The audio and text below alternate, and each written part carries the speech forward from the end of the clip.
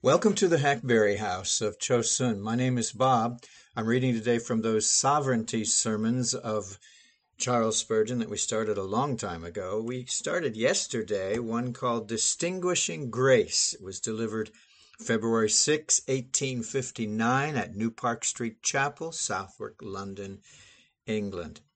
And he used as his text, if you recall, "For whom maketh thee to differ from another," 1 Corinthians 4:7, or as it is in the Greek, "For who distinguisheth thee?" Who giveth thee distinguishing and discriminating mercy? Who maketh thee to differ from another? We begin part 2 now. What upholds the rest of us from being what these my reclaimed brethren once were, and what they will become again unless saving grace keeps them? What preserves the preacher this day from being a lecturer to infidels, dishonoring the grace of God which now he glorifies to magnify? What prevents the deacon from being an assistant in the courts of Satan? What forbids those who open the doors at the house of our God and who serve on the Sabbath day from being doorkeepers in the tents of the sons of Belial? Why, nothing. They would have been there unless grace had prevented them. Grace hath done it, and nothing else. When we pass a prostitute in the street, we say, "Oh, poor creature, I can pity you. I have not a harsh word for you, for I had been as you are if God had not preserved me." And when you see the reeling drunkard, be not too hasty to condemn. Recollect you were a beast before God, if the Lord had not kept you. And when you hear the oath, someone swearing, and you shudder at it, imagine not that you are superior in yourself to the man who curses God, for perhaps you once cursed him too. And certainly you would have done that had not the Holy Spirit sanctified you and implanted in you a hatred of that which the wicked so greedily follow. Have you seen a man hanged for murder? Have you seen another transported for the most infamous of crimes? If you hear of one who sins against society so foully that mankind excommunicates him, just pause and say, "Oh, but I should have gone as low as that. I should have been as black as he, unless restraining grace had kept me back in my unregeneracy, and unless constraining grace had pushed me forward in the heavenly race ever since I have known the will of Jesus." And now we will pause again and we'll think over another evil which stares us in the face in connection with every church. There are most melancholy cases of backsliding in so large a church as this. We're compelled often to discover the character of men and women who once seemed fair for heaven, but who manifested that they never had the root of the matter in them. Oh, well did the poet say, "When any turn from Zion's way, alas, what numbers do." No trial is greater to the true minister than the apostasy of his flock. All the rage of men is quite unable to bring tears to our eyes, but this has done it. Alas, when those whom I have loved have turned aside from the way of God, when those who have sat with us at the same table and have joined with us in church communion have gone out from us and have brought dishonor upon the church and upon the name of Christ, there has been woe in my inmost spirit. Sometimes there are cases as glaring as they are painful, and as vile as they are grievous. Some of those who were ones in the midst of God's sanctuary have become drunkards and whoremongers, and God in heaven only knows what. They have sinned against everything that is seemly, as well as everything that is holy. At the recollection of these, our eyes are filled with tears. Oh, that our head were waters and our eyes fountain of tears, that we might weep day and night for the slaying of the daughter of our people. No mischief makers are so powerful as deserters. None cause so much agony as those who have nestled beneath our wings and then have flown away to feed with carrion vultures on the putrid carcasses of lust and sin. But now let us pause. How is it that the minister has not forsaken his profession and gone back like a dog to his vomit, and like the sow that has washed to her wallowing in the mire? How is it that the deacons of this church have not turned aside to crooked ways and denied the faith and become worse than infidels? How is it that so many members of this church have been kept so that the wicked one toucheth them not? Oh, beloved, I can say for myself, I am a continual miracle of divine grace. If thou leave me, Lord, for a moment, I am utterly undone. Leave, oh, leave me not alone. Still support and comfort me, said the poet. Let Abraham be deserted by his God. He equivocates and denies his wife. Let Noah be deserted. He becomes a drunkard and is naked to his shame. Let Lot be left a while and filled with wine.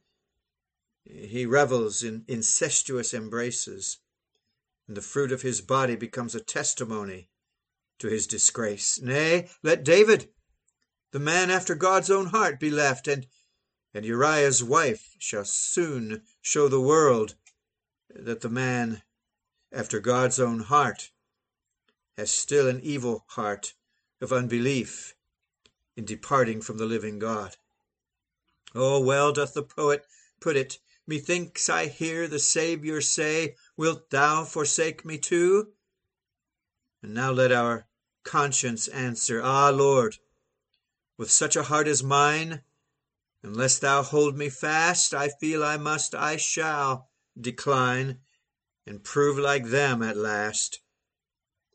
Oh, be not rashly self-confident, Christian man. Be as confident as you can in your God, but be distrustful of yourself. Ye may yet become all that is vile and vicious, unless sovereign grace prevent and keep you to the end. But remember, if you have been preserved, the crown of your keeping belongs to the shepherd of Israel, and you know who that is. For he hath said, I, the Lord, do keep it. I will water it every moment. Lest any hurt it, I will keep it night and day. You know who is able to keep you from falling, and to present you faultless before his presence with exceeding great joy. Then give all glory to the King immortal, invisible, the only wise God, your Saviour, who has kept you thus. Allow me one more contrast. Once again, let your gratitude go with me. Since you and I have joined the church, how many who were once our companions have been damned, whilst we have been saved? How many who were no worse than we were by nature have sunk into the lowest pit of hell? Conceive their unutterable torments. Imagine their inconceivable woes. Depict before the eye of your fancy their indescribable agonies. Descend in spirit for a moment to the gates of fire. Enter into the abode of despair, where justice reigns supreme on her iron throne. Pass by the dreary cell of those who are everlastingly damned, and behold the twisting of that worm that never dies, and the bleeding hearts that are crushed within its coils. Look ye at that flame unquenchable, and behold the souls that are sweltering there in torments to us unknown. And look if you can look, but you cannot look, for your eyes would be stricken soon with blindness if you could see their torments. Your hair should be blanched with but a moment of that horrible exhibition. Ah, while you stand then and think on that region of death, despair, and damnation, recollect that you would have been there if it had not been for sovereign grace. You have a harp prepared for you in heaven, a crown laid up for you when you have finished your course. You have a mansion, a house not made with hands, eternal in the heavens. Why is it you are not already a fiend? Who is it that has given you a good hope through grace, that you shall never come into that place of torment? Oh, tell it the wide world over. Tell it in time and in eternity. Free grace hath done it. Free grace hath done it from the first to the last. I was a brand in the fire, but he plucked me from the burning, quenched me in his blood, and now he declares I shall be with him forever in heaven. But oh, pause, brethren, and think that some of your former companions, some of the companions of your revels and debaucheries, are now in hell. And you are not there, and by the grace of God never will be there. Why this? Why this?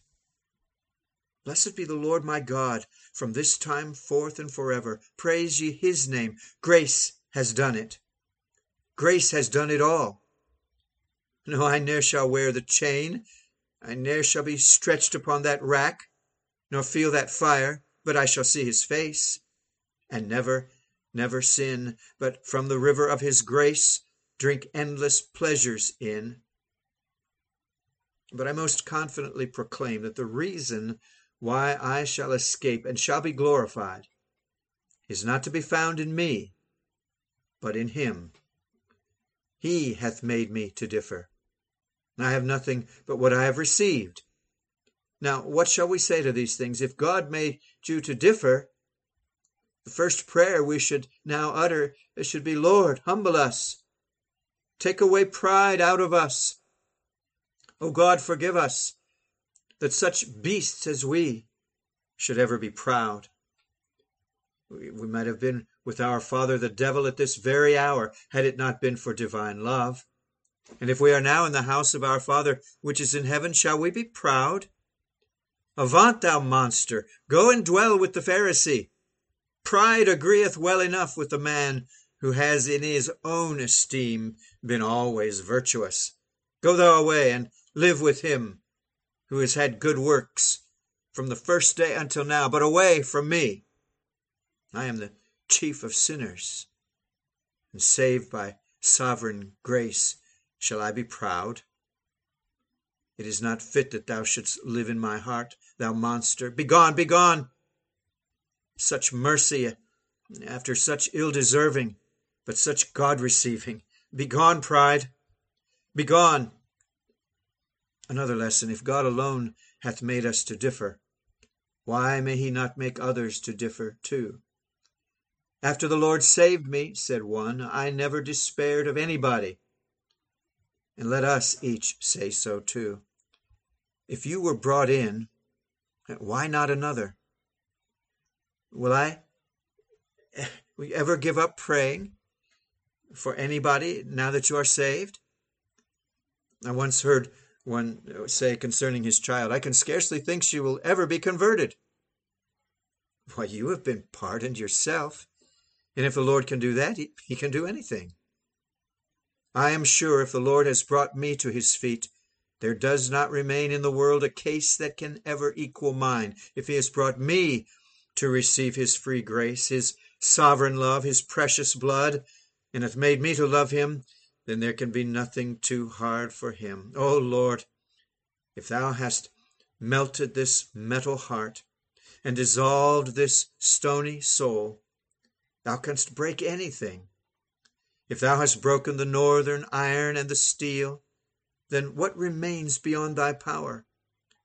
Go back then, Christian, armed with this fact that God, who hath made thee to differ, can make anybody to differ. There can be no case beyond his strength. If he brought you in, he can bring all in. If he doth but stretch out his hand, no man need despair. Therefore, in the morning sow thy seed, and in the evening withhold not thine hand, for thou knowest not whether shall prosper either this or that, or whether they both shall be alike good. Again, who hath made me to differ? Hath my Lord done it? Then let me serve him more than others. There was a question asked once by our Savior. What do ye more than others? That question might well be put to each child of God here present. My dear friends, we must not be content with doing as much as other people do. In fact, we must never be content with our doings at all, but always be trying to do more for him who hath done so much for us. Should I give my body to be burned, my flesh piecemeal to the knife, my nerves to the rack, my heart to the spear? Yet should I not give him all that he deserveth? No, if I should pass through the horrors of martyrdom, if I were but a poor tribute to love so amazing, so divine it were. What are you doing, my friends? What are you doing, my brothers and sisters, for Christ? But I will not blame you. I censure myself if I censure you. But I will confess my own iniquities and leave you to confess yours. I do try to serve my master, but I do not serve him as I would. Each act that I perform is marred, either by lacking of prayer for a blessing upon it, by want of faith in my Lord, or by pride in looking back on it. I find too continually a tendency to serve myself instead of serving Christ, a constant longing rather to get through the work than to do it acceptably. And when I think upon all, I say I'm an unprofitable servant. Have mercy, O gracious Lord, on my good works as well as on my bad ones. For my good works are but bad in the best and cannot be acceptable in themselves. I am certain some of you have a little more need to say that than I have. Let us cease boasting any more. I know there are some here who are not serving Christ. Some members in this church are doing nothing. You have not thought of doing anything for Christ, have you? Well, you pay your regular subscriptions.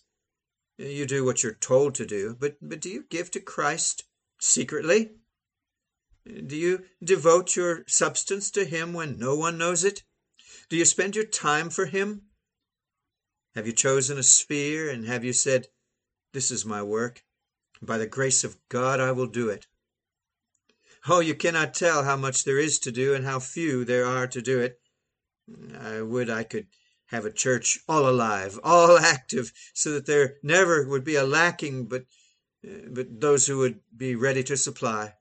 Never a work but those who are qualified would be ready to fulfill. Never fear, but we should find too many rather than too few to aid its accomplishment. Oh, that we had the good spirit of the ancient church, the spirit to propagate our Christianity everywhere. There needs to be in many of the suburbs of London fresh gospel churches springing up. I can point to many places in my own vicinity, 7 or 8, 9 or 10 in a row, where there is a chapel needed. In each place there are believers living who do not think about uniting to establish a fresh cause. But as long as their particular and peculiar wants are satisfied, by journeying a long way off perhaps, they forget the hundreds and thousands who are pressing around them. Oh, there is much to be done. A very little time to do it in. A very few weeks. And those of us who have been loved more than others, those of us who have thought we could wash Christ's feet with our tears and wipe them with the hair of our heads, will have no more opportunities for spreading the name and fame of our glorious Redeemer. Let us give our substance to his cause, give of our time to his service, and have our hearts in his love, and so shall we be blessed. For in returning Christ's love, we shall feel that his love is shed abroad more fully in our hearts and more fully in our understandings. May the Holy Spirit and his blessing upon these broken words, they have been broken because they've broken my heart, and therefore I could not help their coming out in a broken way. God accept them. And dear brothers and sisters, may he bless them to you by helping you to love him more, who is my hope, my joy, my consolation, my all. It's Charles Spurgeon from the New Park Street Pulpit, Volume 5, pages 297 to 304. Thank you so much for joining with us today. It's always good to have you here. When you're not here, I speak to the walls, and that's no fun. So thank you, and keep coming, will you? We have other things on this site. Great preachers like Charles Spurgeon. We have lots of North Korea audios. I do hope that you'll look those up and find them and look at the photos about North Korea and plan to pray for them. These people, desperate need. I haven't updated recently because little changes there. The gospel is going in. God's people are being dealt with. We pray for them all the time, and yet the persecution remains. The sad things remain there. So pray for them. We have a study on the Quran on this site, a study on Muhammad, a study of Bible end-time prophecy. We go through the whole Bible. We have commentaries, lots of books. Just click on store. You'll see what I mean. And then there's the blog that you can look at right here below. And I don't write it on every sermon, but sometimes I do. What else do we have? We have a weekly Zoom meeting for men. Just contact me, men. Tell me you're interested in being a part of a men's meeting that meets every Saturday night, 7 o'clock Central Time. That's Chicago time. And I'll send you an invitation when you send me that email telling me a little about yourself. It'll have a link, the one that I send to you, to join us on Zoom. Get some help. Maybe somebody will help you put that Zoom app on your phone or your computer. It's not all that problematic, really. You'll see. Get some help on that. We'd surely love to have you. I've got some great men that have joined me already, looking for more. Well, God bless you. This is the Hackberry House of Chosun. Lord willing, we get to talk again real soon. Bye-bye.